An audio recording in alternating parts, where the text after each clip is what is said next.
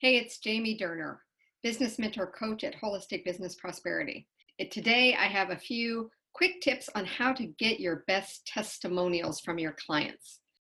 Much of your website and marketing material is driven by your voice. So one of the great things about testimonials is they add another layer, not just of credibility, but of voice that showcases some of the possibilities that your work can bring. So you could be having great results with your clients, and if you're not capturing those stories, you are definitely missing out on something that you want to add in. So here's 5 tips on how to get those best testimonials. So the first thing is I recommend doing a short phone call. Some people will be willing to write their own, but the reality is what I have found is that most people would rather not do it themselves. So the short phone call with maybe 3 to 5 questions that really gets to the essence of their before and after story is all you need. I do recommend recording the call so that you can be most natural and be nimble and flow with that conversation, even if you're taking some notes, that you know that you can always go back and listen and get the details you've missed. Number 2 is do all of the work. So you're doing that through the phone call, but you're also then going to type everything up. So you're the scribe.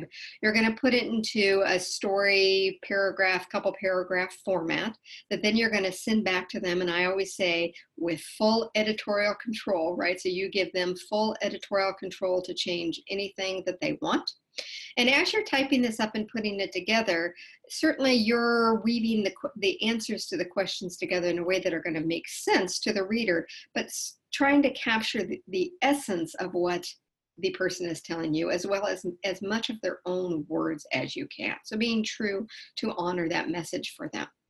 I even recommend going and finding a picture online, if they happen to be online, using one of the great online editing tools like iPicky to modify it and crop it to get it so where it's going to fit how you want on your website, and then send all of that to them.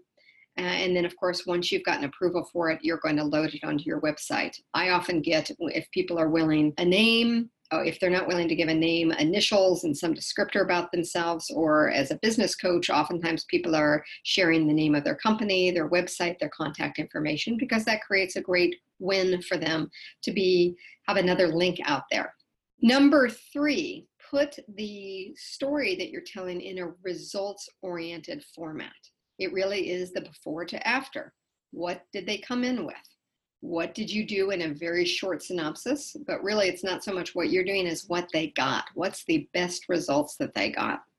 And as potential clients are reading these stories in your marketing materials on their website, they're going to see, is this me? Does this relate to me? Number 4,